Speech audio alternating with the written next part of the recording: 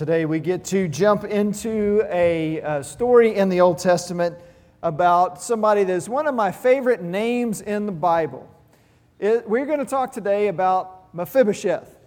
Now, I don't know about you, but that just makes me smile when I say it with me, ready? Mephibosheth. It's just kind of fun. But that's not really the reason that we are going to examine him and look at this story about him today. It's because there is a powerful message in the story about Mephibosheth, about us being invited to the table in spite of the limitations, in spite of what may cause us to feel like we don't belong or feel like we don't deserve it.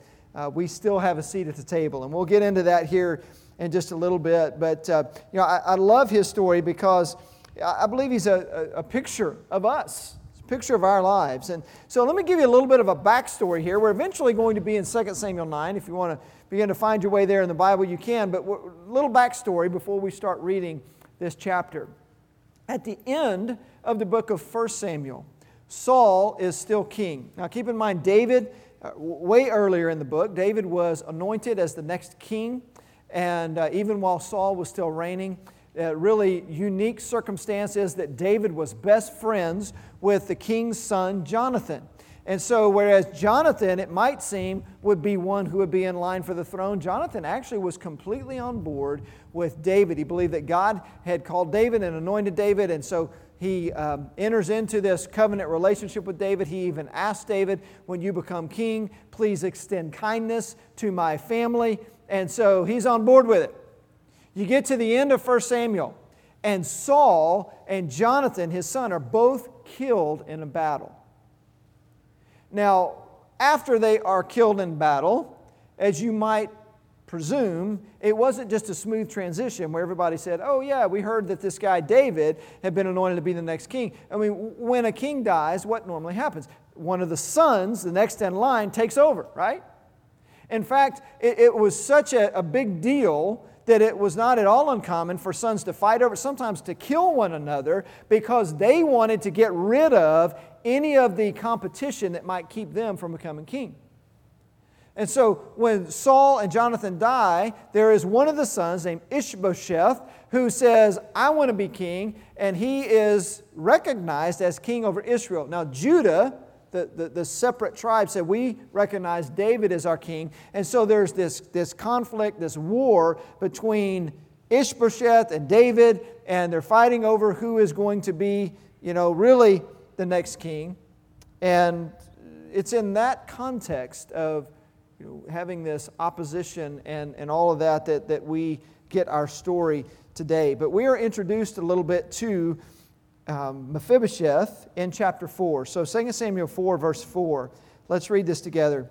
It says, Jonathan, son of Saul, had a son who was lame in both feet. He was 5 years old when the news about Saul and Jonathan came from Jezreel. His nurse picked him up and fled, but as she hurried to leave, he fell and became disabled. His name was Mephibosheth.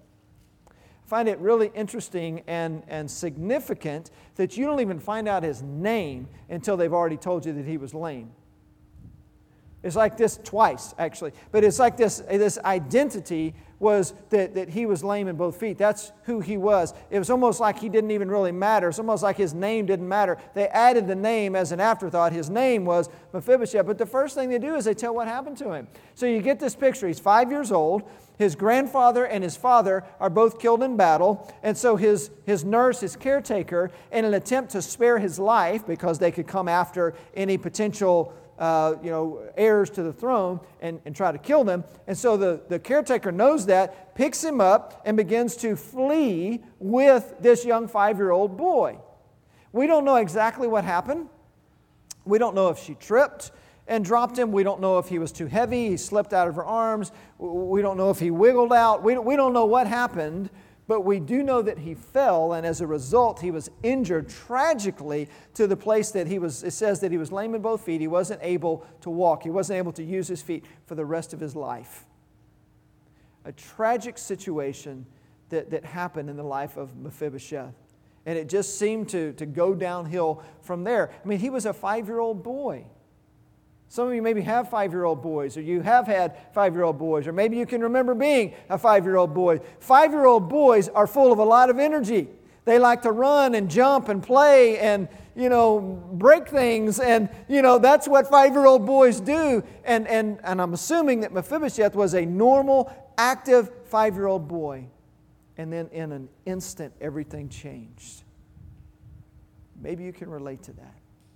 Maybe you've had a situation where in just a moment, everything changed. It only takes one doctor's visit.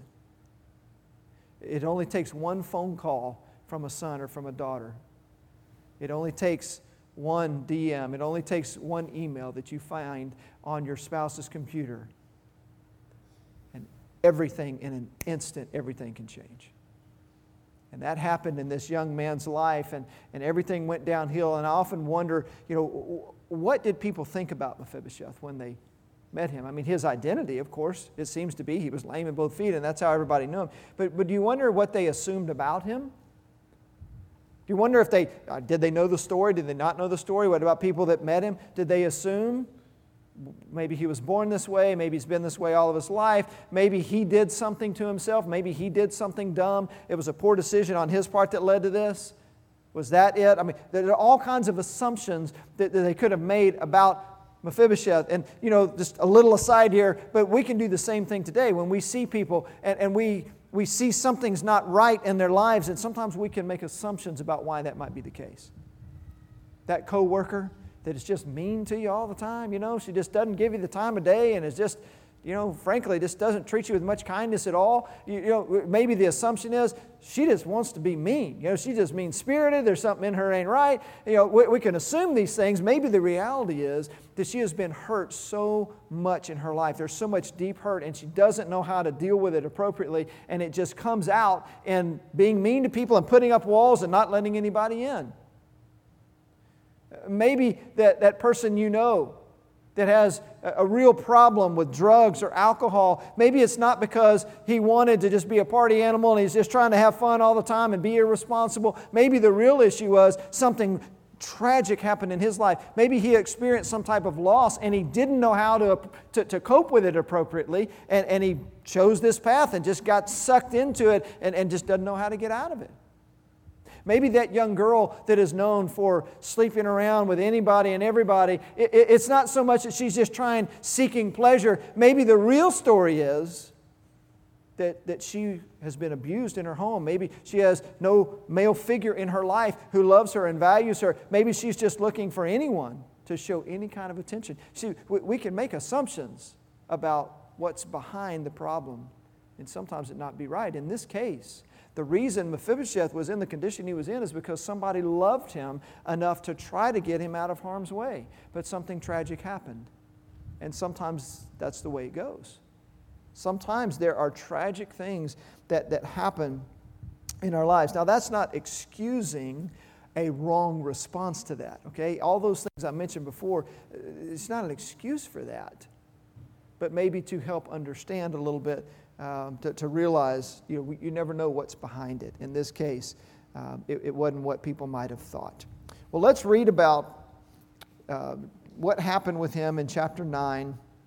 And I'm just going to read the entire chapter. I don't usually read this much all at once. It's just 13 verses, but it's kind of a story, and I don't want to interrupt the story. It's a great story. So let's just start reading in verse 1. It says, David asked, "Is there anyone still left of the house of Saul to whom I can show kindness for Jonathan's sake?"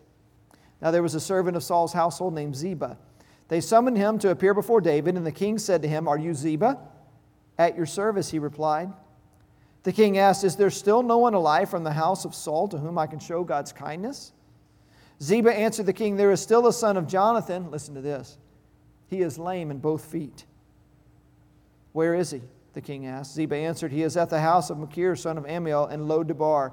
So King David had him brought from Lo-debar, from the house of Machir, son of Ammiel. When Mephibosheth, son of Jonathan, the son of Saul, came to David, he bowed down to pay him honor. David said, "Mephibosheth." "At your service," he replied. "Don't be afraid," David said to him, "for I will surely show you kindness for the sake of your father Jonathan. I will restore to you all the land that belonged to your grandfather Saul, and you will always eat at my table." Mephibosheth bowed down and said, "What is your servant that you should notice a dead dog like me?" Then the king summoned Ziba, Saul's steward, and said to him, I have given your master's grandson everything that belonged to Saul and his family. You and your sons and your servants are to farm the land for him and bring in the crops so that your master's grandson may be provided for. And Mephibosheth, grandson of your master, will always eat at my table. Now Ziba had 15 sons and 20 servants. Then Ziba said to the king, your servant will do whatever my lord the king commands his servant to do. So Mephibosheth ate at David's table like one of the king's sons. Mephibosheth had a young son named Micah, and all the members of Ziba's household were servants of Mephibosheth. And Mephibosheth lived in Jerusalem because he always ate at the king's table. He was lame in both feet. You know, whenever we read Scripture, we need to be careful not to make it say something that it doesn't. We need to be careful not to read too much into it. But I do think it's also important when we're reading a passage like this to ask the question, where do I find myself in that story? And is there something going on here that is representative of a bigger picture? Do we see the character of God displayed in the story in some way? Do we see ourselves in the story in some way? And the answer to both of those questions is yes. See, we see the character of God displayed through David. Now, that's not to say that David is God. We know that David made mistakes. He was a man after God's own heart. He made mistakes. But the character of God comes out. In fact, one of the things that he says is he wanted to show God's kindness. His desire was to reflect the character qualities of God to Mephibosheth, to anybody in Jonathan's household. And then we get Mephibosheth, and he is a picture of us. It just keeps saying over and over again, you know, what his ailments were, what his disabilities were. And it seems that that's his identity. And I suspect that there are some here with us today, there's some that are following with us online that are watching that can relate to that and say, man, that's exactly how I feel. I feel like my identity is this thing that happened to me. Maybe you've gone through something similar. Maybe it's been some kind of physical struggle. Maybe it's been an emotional struggle. Maybe it was a decision that you made early in your life. Maybe you got pregnant outside of marriage. Maybe you've been married multiple times. Maybe you've gotten involved in drugs and alcohol or whatever it may be. And there are these decisions that you made and you feel like that just continues to be your identity. And it's like, I just can't seem to get past that. It just seems like no matter what I do, I keep coming back to this. Like Mephibosheth, he was lame in both feet. It just kind of keeps coming up over and over and over again. And we can relate to that. And maybe if you felt pushed out in that society, to not be able to walk, to have a disability like that, that was not good. I mean, they were totally pushed off to the side. They were totally disregarded, not valued in any way. Maybe you can relate to that. Maybe you feel that sense of isolation, of just being less than everybody else. And if so, you fit into this story. But even if you don't, even if you think, life's been pretty good to me, and I really don't have any complaints, and I feel good about who I am, you're still Mephibosheth because we're sinful. We fall short of God's standards. There's not a single one of us that deserves to have a seat at the king's table. Not one of us. And yet God loves us enough to continue to reach out to us and to want us to be at His table. So it's a great story of God's goodness and His faithfulness. So David asks a question. There's some great names in this chapter, by the way. Ziba is another good one. That sounds like a good, strong, manly name, doesn't it? Ziba. So he calls in Ziba, who is a servant of Saul, and he asks him the question, is there anybody left? How did Ziba answer his question? It's a bit sad to me. Verse 3, there is still a son of Jonathan, but there's not a period there. There is still a son of Jonathan. He is lame in both feet. Why would Ziba say to King David, he's lame in both feet? David didn't ask him if he had any disability. He didn't ask for any description. He just said, is there anybody left? And he offered this up. We know why he said what he said. He was telling David, look, yes, there's one left, but I don't think you want this one. King, I appreciate your heart, and I know that you're a kind man, but you got to understand, this guy's lame in both feet. He's going to be of no value to you whatsoever. In fact, he's going to be a burden. And if you bring him into your household, now you got to help take care of him, and it just adds all this stuff. King, I think you might want to rethink going after this guy. How did David respond? Did he hesitate? Did he say, okay, thank you for telling me. I think I'll go another direction? No, he immediately just says, where is he? Where is he? And then he tells him, go get him. Go get him now. I want you to bring him back. I don't care if he's lame in both feet. It's not about him and his disability. It's about the fact that I want to show God's kindness to somebody. So go get him. Now, where was he? This is important, and it would be easy for us to miss because we don't know the language and understand the meaning of the names of places. But he was in a place called Lo Debar. That's two words in Hebrew. The first word, lo, means no. Okay, just remember that. You get that in your head, you remember that for the rest of your life. Whenever you're reading in the Old Testament and you see the word lo, L-O, lo means no or not. Okay? So no, and then debar means pasture. No pasture. Where was this guy living? He, in an agricultural society, lived in a place called no pasture. I mean, he is living in a God-forsaken, barren place, basically the middle of nowhere. I mean, doesn't it just fit his life? I mean, here he is. He went from being the king's grandson to having everything going for him. 5-year-old boy. He has this accident. He's lame in both feet. His life will never look the same again. And now he's stuck living in Lo Debar. He's living in the middle of nowhere with nothing to look forward to. It's a sad picture. Everything got changed. But listen, just as everything went downhill in one little instant, in a moment's time, everything gets flipped in a moment's time as well, because when the king enters the story, everything can change just like that. And that's what's about to happen for Mephibosheth. They go after him, they bring him in. Now, do you ever wonder what was going through his mind when Ziba hunted him down in Lo Debar and says, the king wants you to come? I don't know this for sure, but my suspicion is he wasn't excited.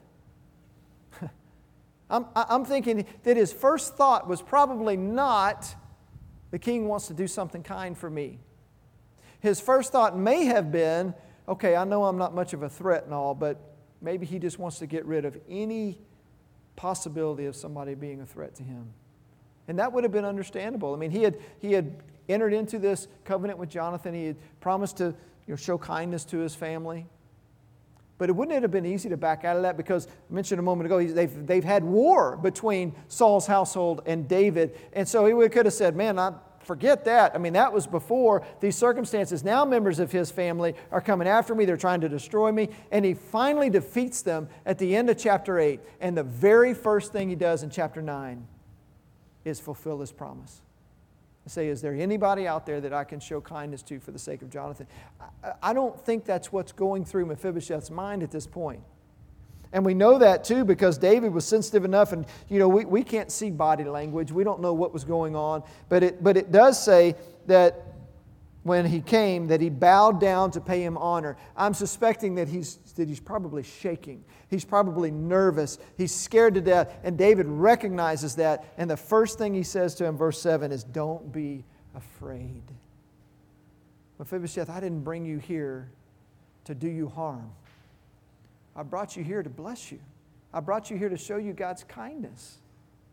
And so he explains to him what he's going to do, and he tells him, I'm going to restore all the land that was part of your grandfather's estate, and then I'm going to invite you to eat at my table, and you will have a seat at my table for the rest of your life. And Mephibosheth's response, I think we can relate to this in verse 8. He doesn't get it. He doesn't understand. He says, what is your servant that you should notice a dead dog like me? Why in the world, King, would you want somebody like me at your table? Let me tell you why. It had absolutely nothing to do with Mephibosheth or with his deserving it or earning it in any way. It had everything to do with the king's character.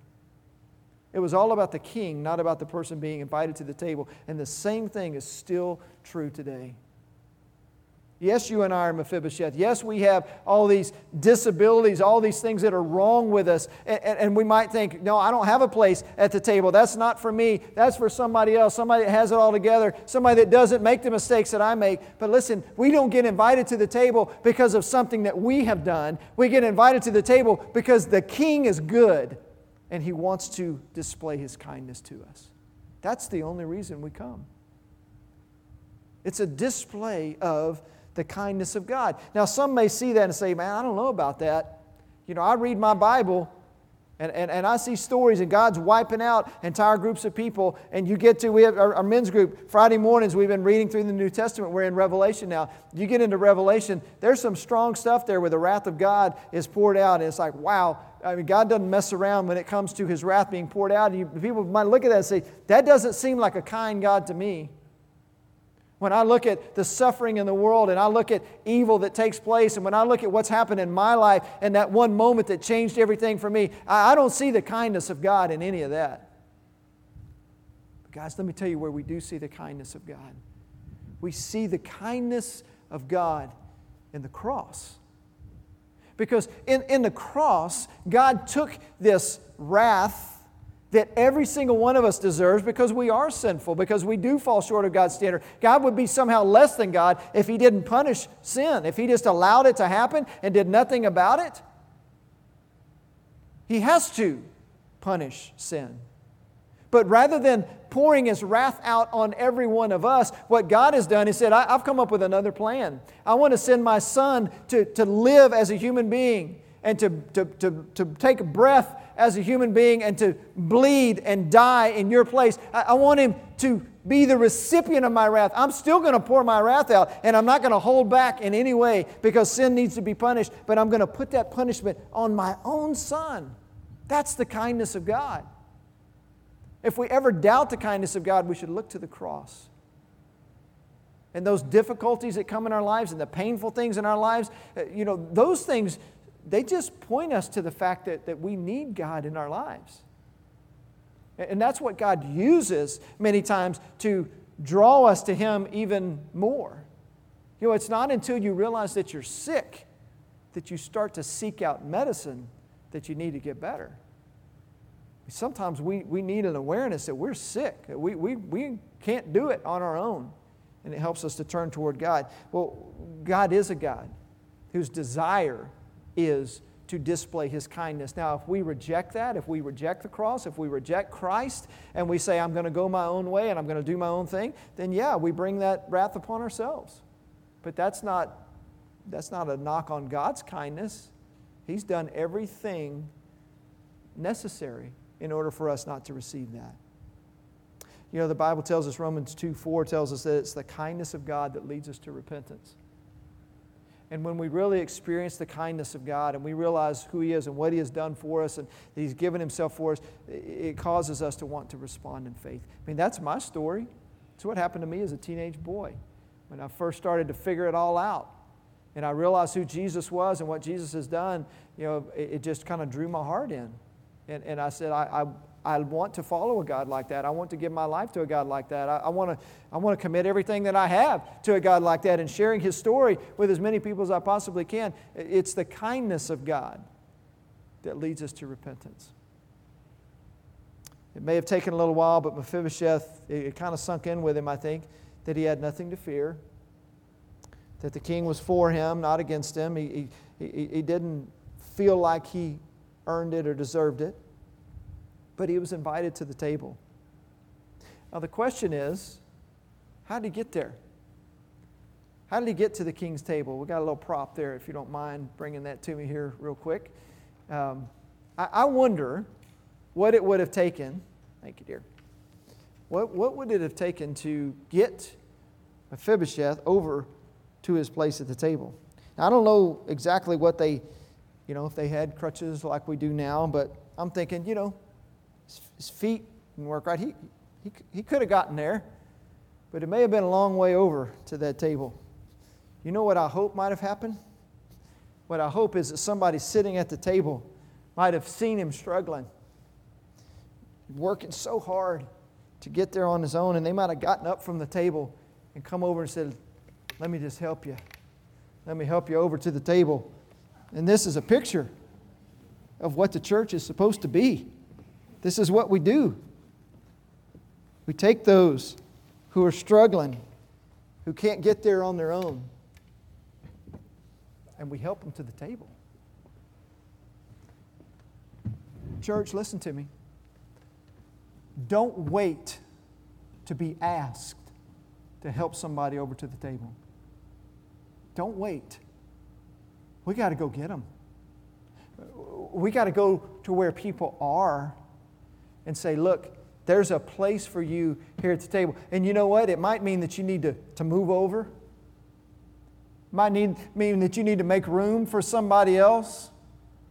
Sometimes we get a little comfortable at the table. It's like, this is my table. This is not your table. And it's not my table. This is God's table. And we have to invite the people that God wants at His table. You know who God wants at His table? Anybody who's willing to come. God wants us all at His table. Mephibosheth couldn't get over that. Even when he called him by name. I just wonder what must have gone through his head when he heard the king saying, you know my name? He did. And the King of Kings knows your name. And He's inviting you to come to the table. If you have your seat already, I can't encourage you strongly enough to go get somebody and bring them to the table with you. Let somebody know that there's plenty of room at the King's table. And you can come.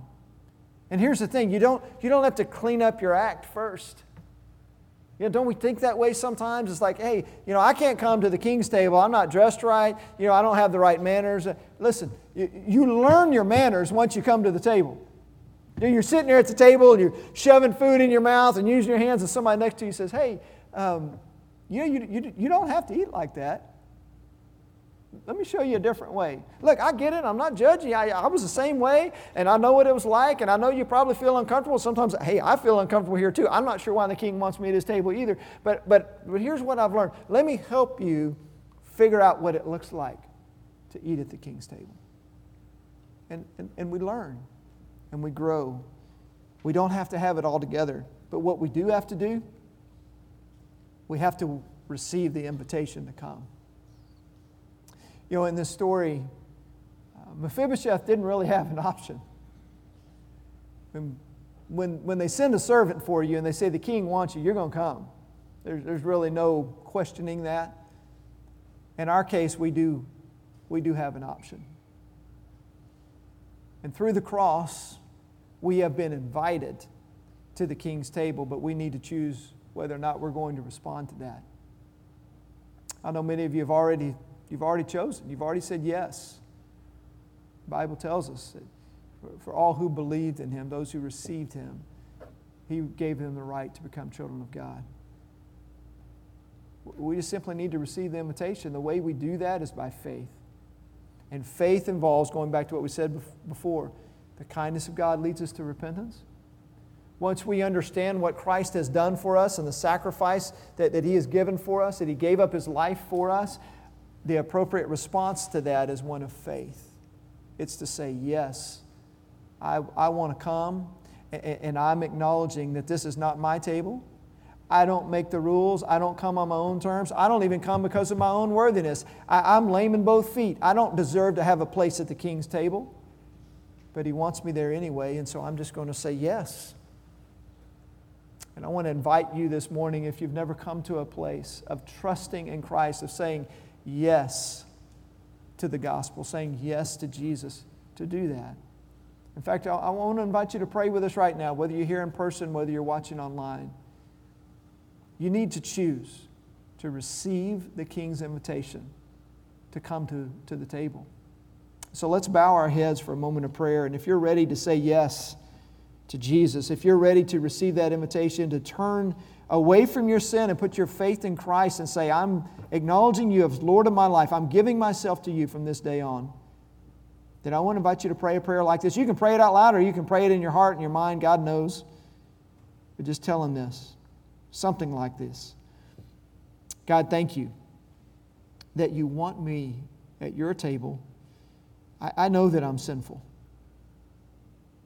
I don't deserve a place here. But I believe that Jesus died to cover my sins.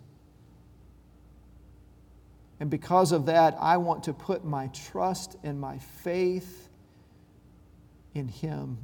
All of me, Lord Jesus, I give to you today. And I thank you for saving me. And I thank you for giving me a place at your table for the rest of my life. In your precious name I pray. Amen.